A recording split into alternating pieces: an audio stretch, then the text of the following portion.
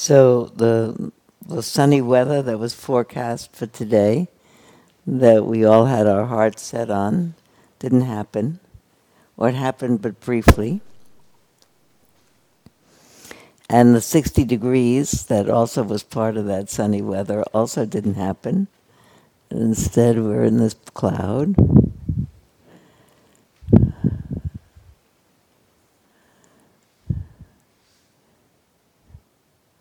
You know, from the smallest to the biggest, this isn't what I wanted, but it's what I got at any time in our life.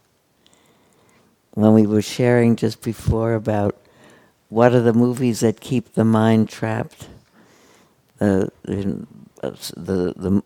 very serious experience of physical pain, because as fundamentally we're animals and we really can't, and except with some really extraordinary concentration, rise ourselves above pain.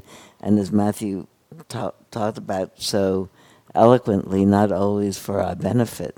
So,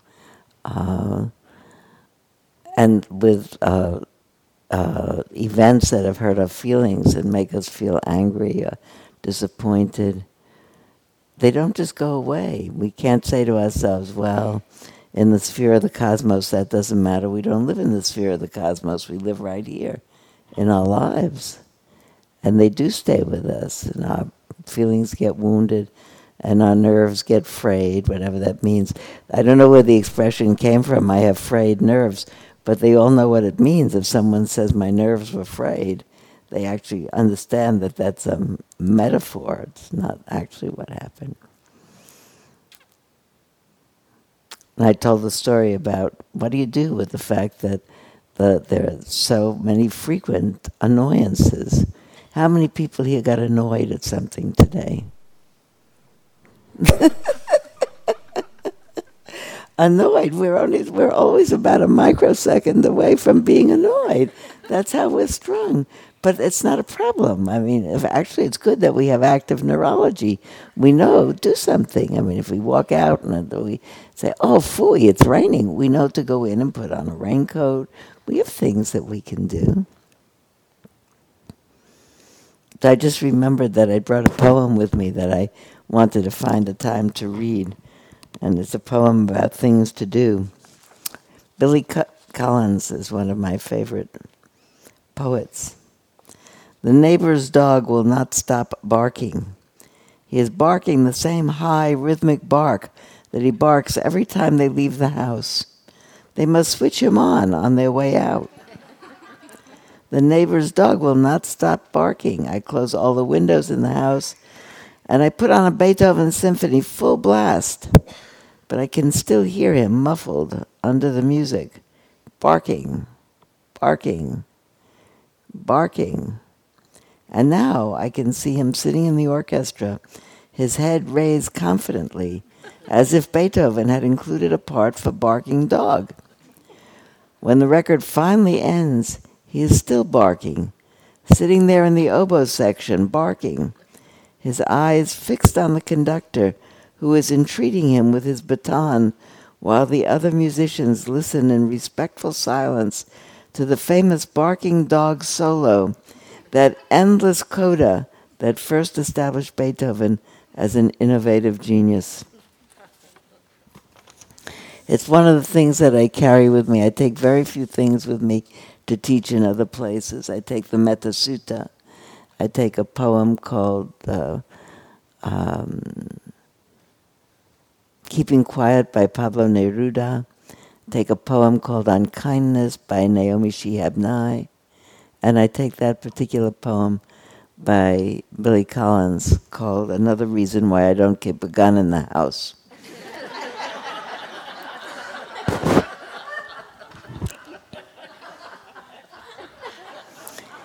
But it just lets you know how ridiculous we human beings are. There's so many things to be distraught about.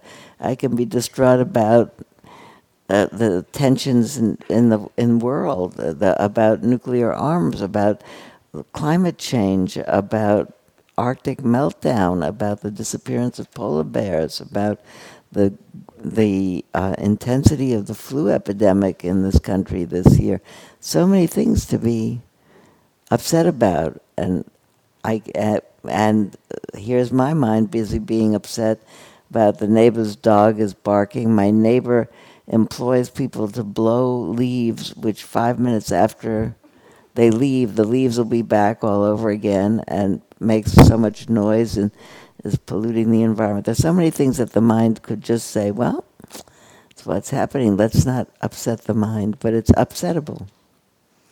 And one of the things that we really left this last sitting together session by saying is that it's not about being in perfect ease and delight and clarity all the time. It's being able to know I am in clarity or I'm in a realm. I'm mad, I'm confused, I'm hungry, I'm tired. My vision is blurred.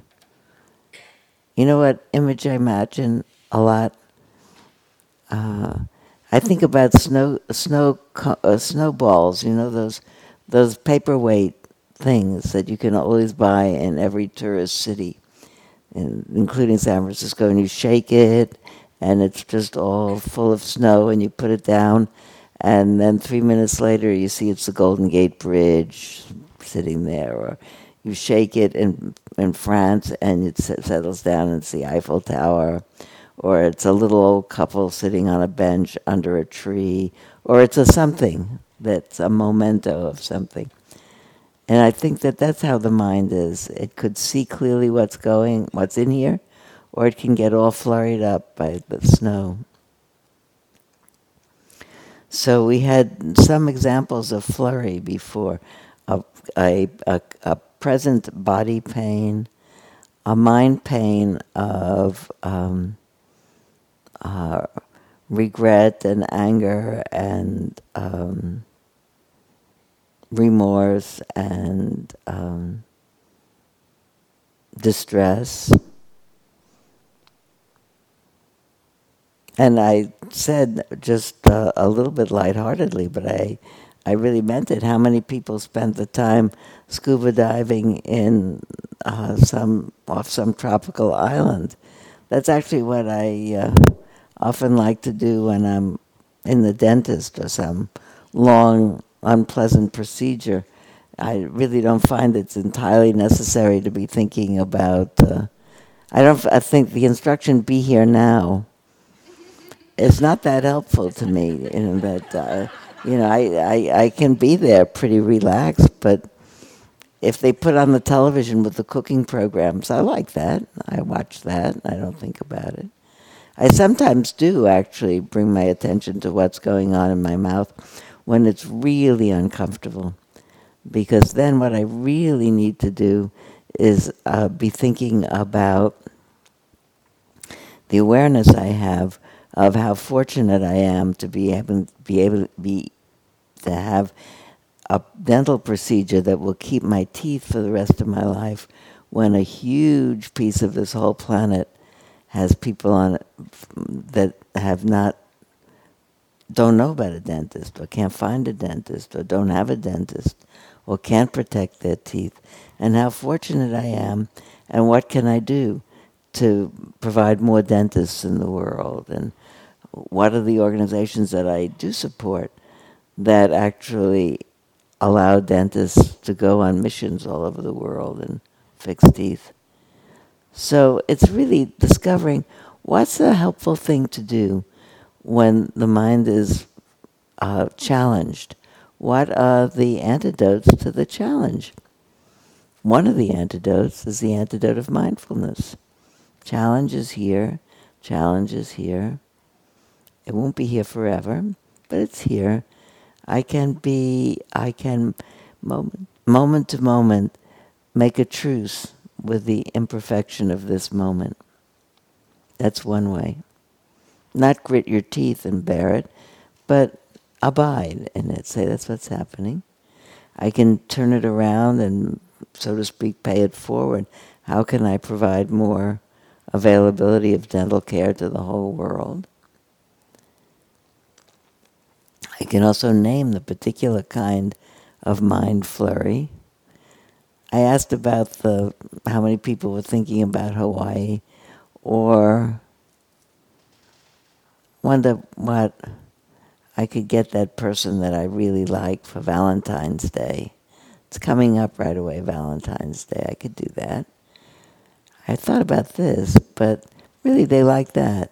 So I don't know, this or that. Wait a minute, okay. Being here. But wait a minute, I had a good idea. Now I forgot it. I'll try to just remember it. And to be able to say, listen, we'll do that later. That's a form of renunciation. I really feel like getting to where my mind is clear. Mind gets caught in a desire.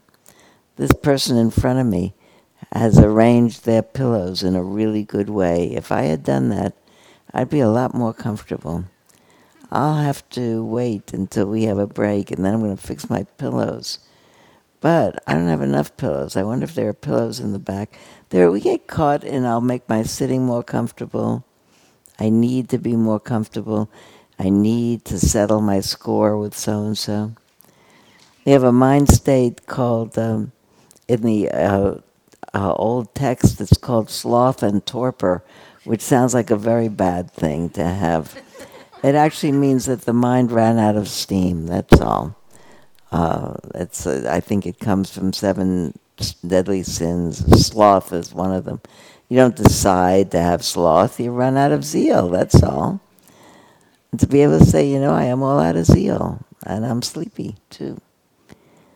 So either I'll take a nap, or I'll go to sleep right away tonight, or I'll try to do a practice right now that will wake up my mind, and in a minute I'll tell you one. Or I'm feeling really restless and worried about A or B or C or D.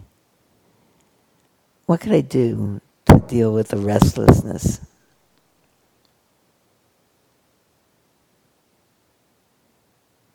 In each of these cases, I'm going to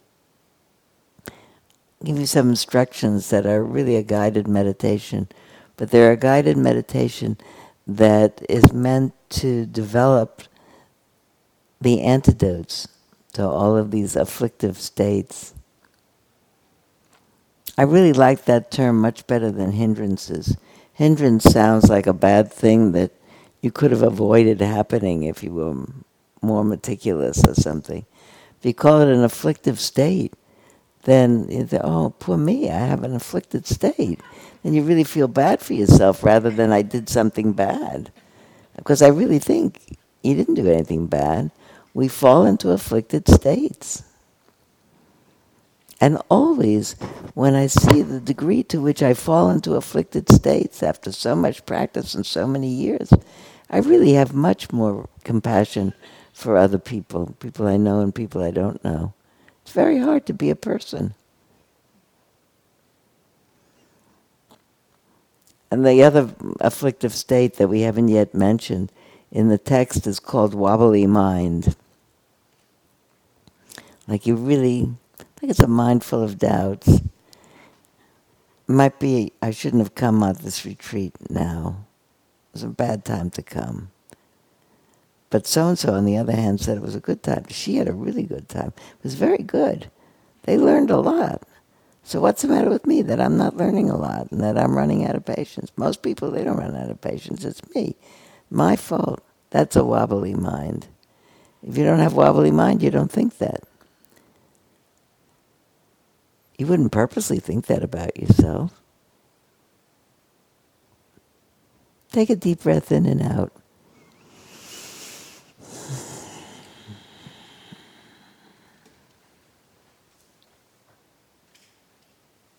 And another breath in and out.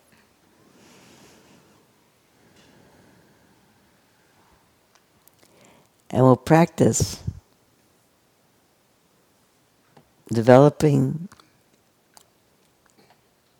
the antidotes to afflictive mind in all its flavors by not doing anything but sitting on our seats and breathing.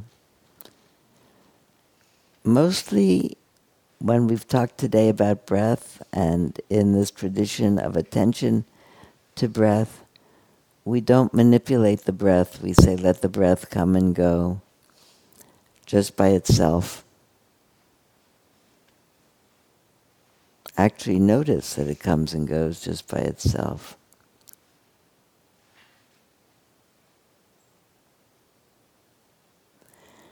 In this particular period, I'll ask you to breathe in special ways for a little while, and then another way, and then another way. And each time, I'll tell you what it is that we're cultivating and why it's the antidote. So let's just sit quietly for 4 or 5 minutes, and then I'll tell you some instructions. Just let your body breathe itself.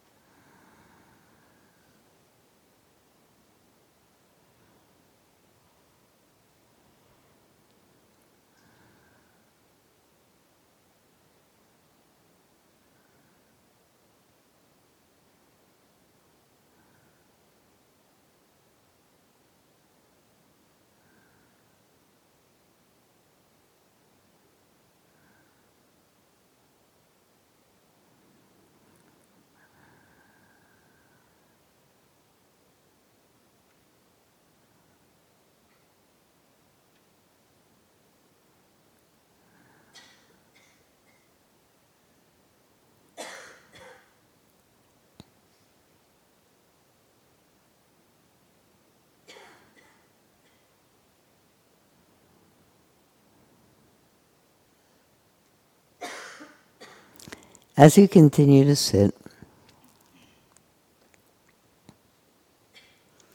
without changing your breathing in any way, bring your attention to where you're aware of your breath most keenly. Might be around your belly, where it feels like it's ballooning out, and then it feels like it's coming back.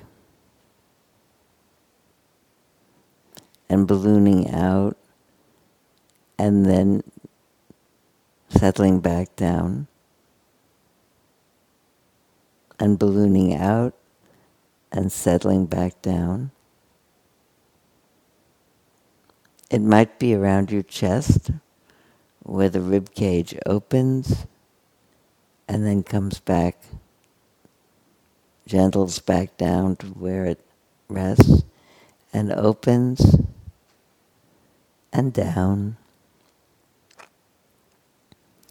and opens, and down. Might be at your nostrils, the back of your throat, and you can feel the breath rushes in and out.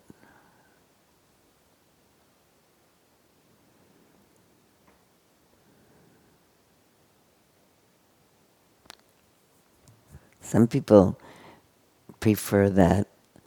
That doesn't work so well for me. I feel it more around my rib cage and my belly. But the people who feel it at their nostrils can feel a difference in the temperature of the in-breath and the out-breath on a cool day. Wherever it works for you to pay attention keenly to the breath arising and then passing away, just in its own normal rhythm.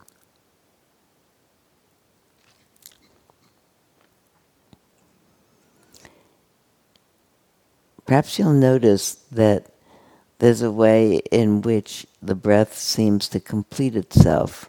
There's stillness, and then the breath arises and goes through changes, passes away, and disappears, and then begins again, goes through all its changes. And just for some moments, the body's completely still, and then there's the next breath. Wherever you're paying attention to it, as you continue to sit and pay attention, see if you can notice the very moment of the inception of the breath. Like breath out of stillness, breath arises, goes through changes, and disappears. Arises, goes through changes, and disappears. See if you can notice that very moment.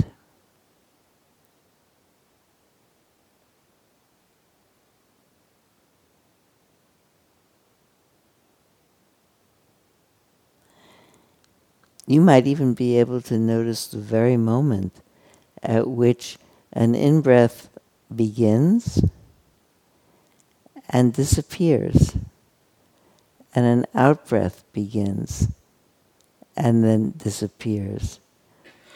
That the breath isn't really one thing at all. It's an in-breath and then an out-breath. And some people can feel both the in-breath and the end of it, and the out-breath and the end of it. So they have 4 discrete points in the breath to attend to. The moment it starts, the moment the in-breath ends, the moment the out-breath begins, and the moment the out-breath ends. They're very precise moments, and the closer you look at them, the more they seem really hard to pinpoint right now, let's just sit like that and try to stay with those either 2 or 4 points, because they are hard to discern and they require a keen, keen attention. And when you bring that keen, keen attention, it wakes up the mind. So it's the antidote to sleepiness and to torpor. Let's just sit that way. Try to wake up the mind just by paying very, very close attention.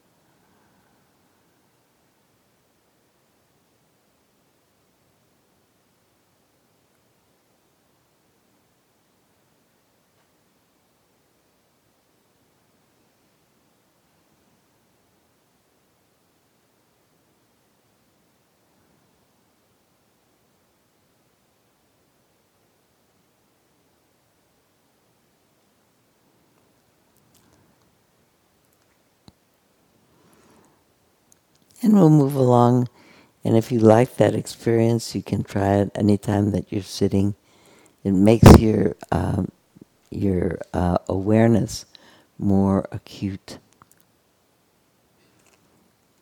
Take a deep breath in and blow it out. And both the deep breath in and the blowing it out bring energy into your mind and body. Take another deep breath in and blow it out.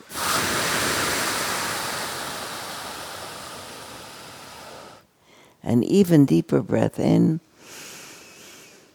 and blow it out.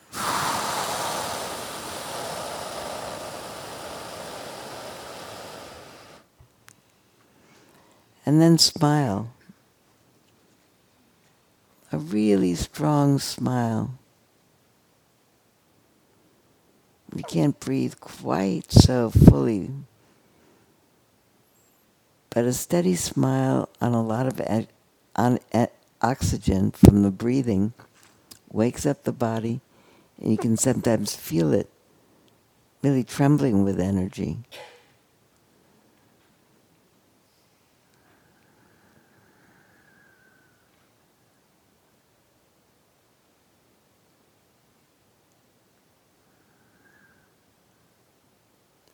And then relax the smile and relax your body.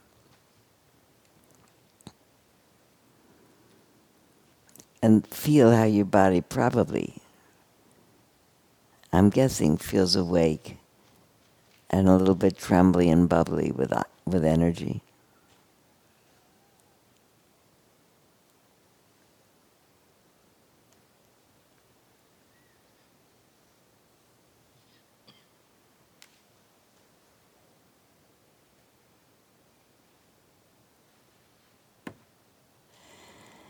Now as you sit, the energy begins to subside, noticing that for the next 2 or 3 minutes, take slightly longer but not intense breaths in and out. Easy breath, just a wee bit longer than a normal breath, and hold it a wee moment longer, and then let it out slowly and easily. No blowing, just letting it out slowly and easily.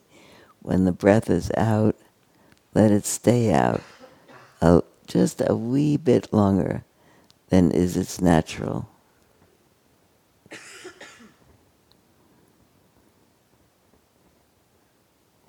Let the breath breathe by itself. You just hold it a wee bit longer at each end.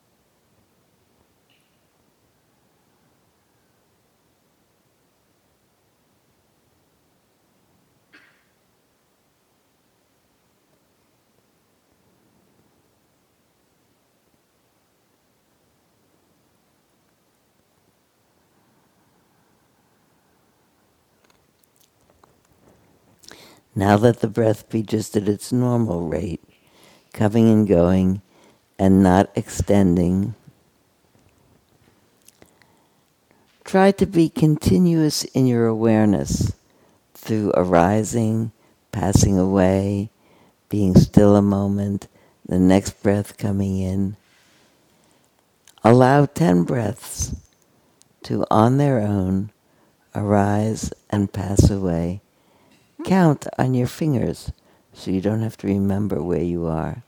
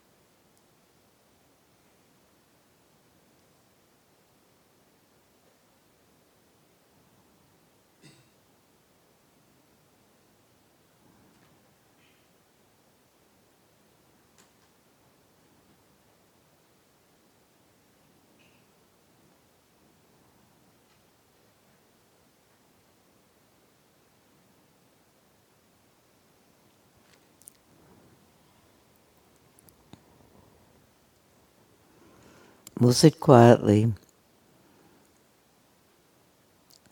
If you get sleepy in this next period of time, either stand up where you are, just stand there for a while, feeling your body breathe, and then sit back down, or stay sitting and open your eyes and look outside. You don't have to look for something. Just let the outside come in. The fading afternoon sun, the blowing trees, the shades of green,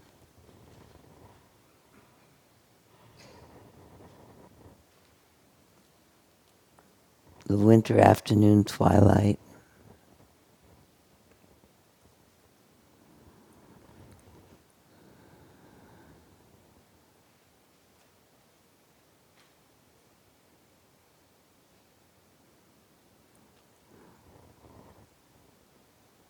You can sit or stand and then sit back down if you want to, or stand the whole time.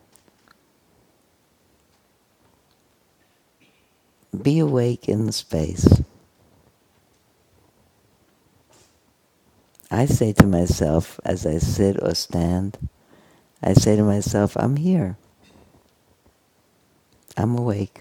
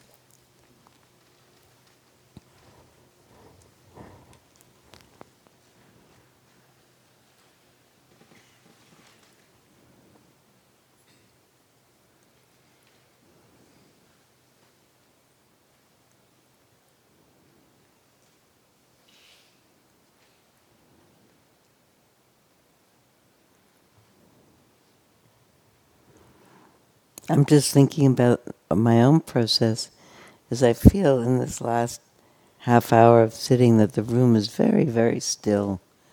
And we've just been here one day. And some people, it's their first day of meditation. And it's unusually still. Of course, I also know that everybody has a balloon over their head. And in their balloon is all kinds of different stuff. Sometimes I like to imagine what it would be if we could actually see into other people's balloons.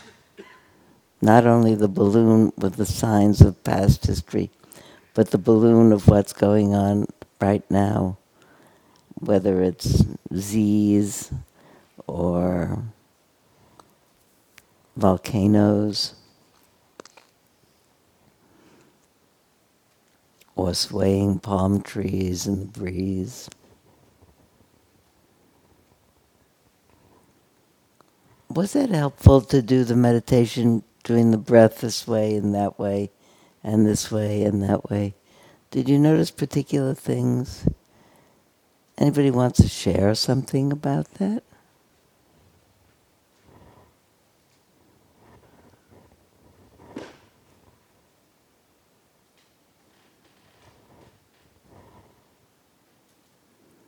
Was your continued sitting after that different than before it?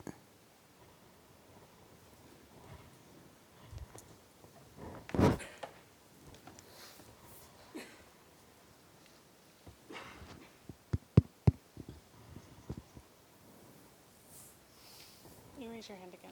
Thanks.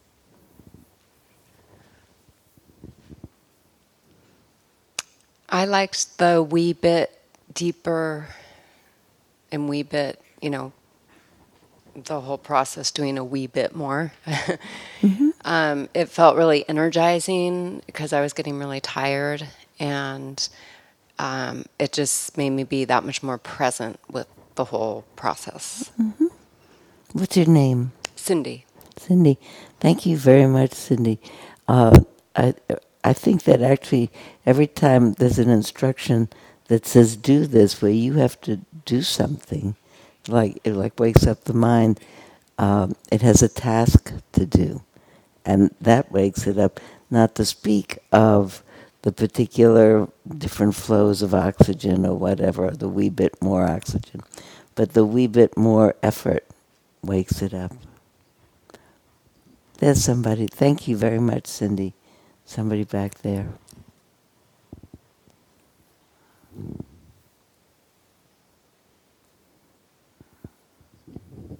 Hi, my name's Elaine, and I found that when I incorporated the sort of this way, that way, and the movement, and then also sort of said breathe in, breathe out, then I was much, the thoughts coming in didn't come in as much because I was kind of focused on doing these other things. So it helped me kind of keep those more at bay by doing the movement. I think that's fine, Elaine. I think that what you're really outlining in a specific way, but we could make larger into a generic way, is when the mind is more focused, it seems more spacious, and all of these afflictive thoughts. I need more of this and less of that, and this of that, and I need this, I need that. Don't seem to get a toehold. You're too busy for them. That's because you're really awake in those moments. The Tibetans have lovely expressions for things, and they like to say, all afflictions are self-liberating in the great space of awareness. I love that. I think to myself, if I make my mind, or if I enable my mind to settle by itself into a space of spacious, just resting, pregnant, plangent awareness, that it'll be just the spaciousness of it will make it hard for me to get hold of any of those stories that float by. Want to think about me, want to think about me, want to think about me. No, I can't quite catch that story. And I have no walls to hang it up on and look at it. Cause do you remember in Alice in Wonderland, when Alice falls down a rabbit hole in the beginning, and then she has a series of confounding episodes that are brought on by following instructions, like on bottles of something that says "drink me," and she does, and then she gets way too big.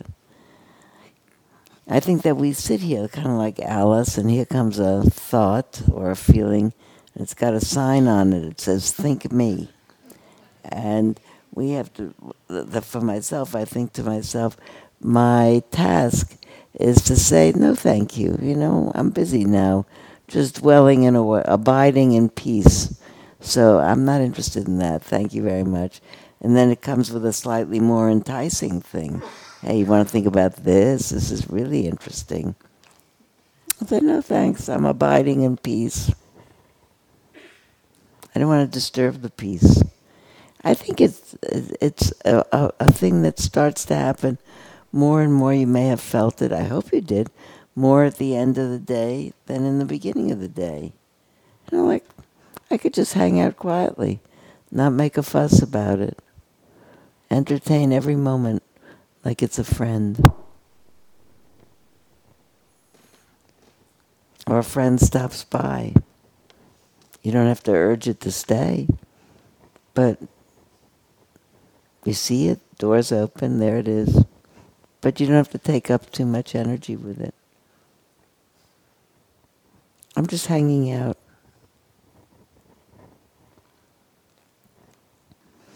One day, many years ago, I was sitting in my friend Sharon Salzberg's living room. And this was after I'd been studying for a while, and after she had taught me metta practice and began to be a metta teacher and teach that with her. I said to her one day, I said, Sharon, what do you think we're going to do when we're old women? So she said, I don't know. She said, I don't know, so maybe we'll just sit around and pray for people. And that made such a big effect on me. Just exactly she said those words. And there was something about them that really struck me, that touched me. Like, she didn't say, we'll just sit and pray for people. She'll say, we'll sit around. And there's something very casual about it, like sitting around, like not a big fuss. We'll just live like that. And I don't think that, I think I understood the pray for people, not so much as be thinking about this one needs that help and that one needs that help and I hope this one does better. I thought it meant we'll just abide in peace. We'll just kind of hope good things for everybody, that our hearts will be so changed from our own practice that that's how we'll transform them. We keep saying we're transforming ourselves with this practice. I think what we're transforming ourselves into is the more loving, the more available, the more grateful people that we could be. You know, that I used to say, especially in the day, we had a period of time, I think, when I was just starting to do this practice, maybe Matthew as well, where there were stories about people who could do really superhuman things, like levitate or glow in the dark or something, you know, which was all very. I like to say that wasn't attractive to me at all. I wasn't trying to levitate. I thought glowing in the dark would be pretty cool, but I don't think it happened. Even though I actually had a thought a few times. Because I felt so lovely, I thought, maybe I'm glowing in the dark. But that, you know. But I think what you feel is just the extraordinary feeling of feeling more peaceful about things. like the mind gets more satisfied and more content. And it gets transformed from habits of being unsatisfied to habits of satisfied. It doesn't get to be a more perfect world. It gets to be a mind that's not as startled and reactive to it. Says, this is what's happening. It does not get to be a quiescent mind that says anything, it's not my business. It's not an indifferent mind. I was before and am now, committed to making difference in the world. I would have said for many years, actually, until I began this practice, that my spiritual practice was social activism. I grew up in a socially active and committed family. And I did that as a young adult, and I'm still doing it.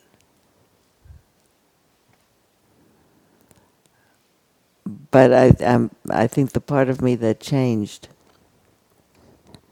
is that I'm not as reactive and I'm not as frightened. You don't get to do amazing things like glow in the dark. You get to have more courage. I have a particular role model who I think about these days. There's been a documentary made, some of you may have seen it, of the Women's March last January. How many people marched? Look at that. Did you march? I didn't mean to put you on the spot. Out here. Yeah. No, I didn't march. I marched here. I I was over in Oakland, but they made a documentary of which has just begun to be around. It was made that day. There were 5 video crews, one in New York and one in Washington and one in here and one in there and one in Santa Rosa, California. And I was particularly interested, and in each one there were a number of women getting ready to go to the march, different sizes and shapes, and then lots of views of the march here and there. And in the Santa Rosa group, there was, among the people that I was watching getting dressed to go to the march, was a woman who needed a wheelchair to go out to her transportation to get into the car to go to the march. And they were helping her to dress. And so she needed the wheelchair, and she also had oxygen. The kind of oxygen that you carry with it, and it's up the nose. So, and she's getting dressed, has to put on a sweater over her head. Then she said, "Wait a minute, I have to take off my glasses first, and take out the hearing aids and put the sweater on. Now I'll put back in the hearing aids, and I can put the oxygen up my nose. Now hand me my glasses. Now hand me my hat. Now put me help me get in the wheelchair." And I was just so moved. I need the eyeglasses and the hearing aids and the oxygen and the wheelchair. And she says she's getting in the chair, out of the chair and into the car. And she said, I've been marching since I was a young woman, and marching back in the 60s. And here I am, and I'm still marching. She said, but it's not finished, the job. So here I am, and I'm still marching. And I thought, that's it. You just keep marching the whole life. And wishing well for other people. So that's I don't think that... there was a moment, not a moment, there was a time in the 60s and 70s when people were in large numbers getting interested in meditation, and there was a time-to-time notion floated that these were the people who were getting away from it, withdrawing, contemplating their navel. And I was at a conference of spiritual, transpersonal psychotherapy or something like that in the city. But people went who were interested in all of the new ways to meditate. And George Leonard was the moderator of it. Called this meeting to order. I think there were 400 people in this big ballroom in San Francisco. And he said, how many people here have a daily physical practice, running or qigong or tai chi or yoga? So a lot of people put up their hand, a lot of people. Now, how many people here have a daily contemplative practice like Zen or Tibetan or absorption prayer? How many people have a daily contemplative practice? And a lot of people raised their hand. And they said, how many people voted in the last election? And everybody put up their hand. And I was so pleased about that. I wasn't so surprised, but I felt very gratified, giving, therefore, the answer to it's withdrawing to sit quietly and pay attention to yourself. It's actually, I think, empowering so that we can be more moved to make more of a difference in the world and do it with more of a good heart. So now it's time to eat dinner.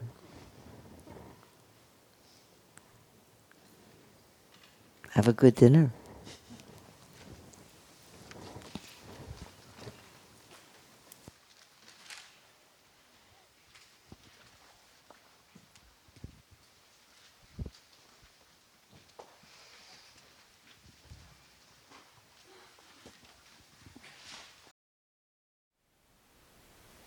Thank you for listening. To learn how you can support the teachers and Dharma Seed, please visit dharmaseed.org/donate.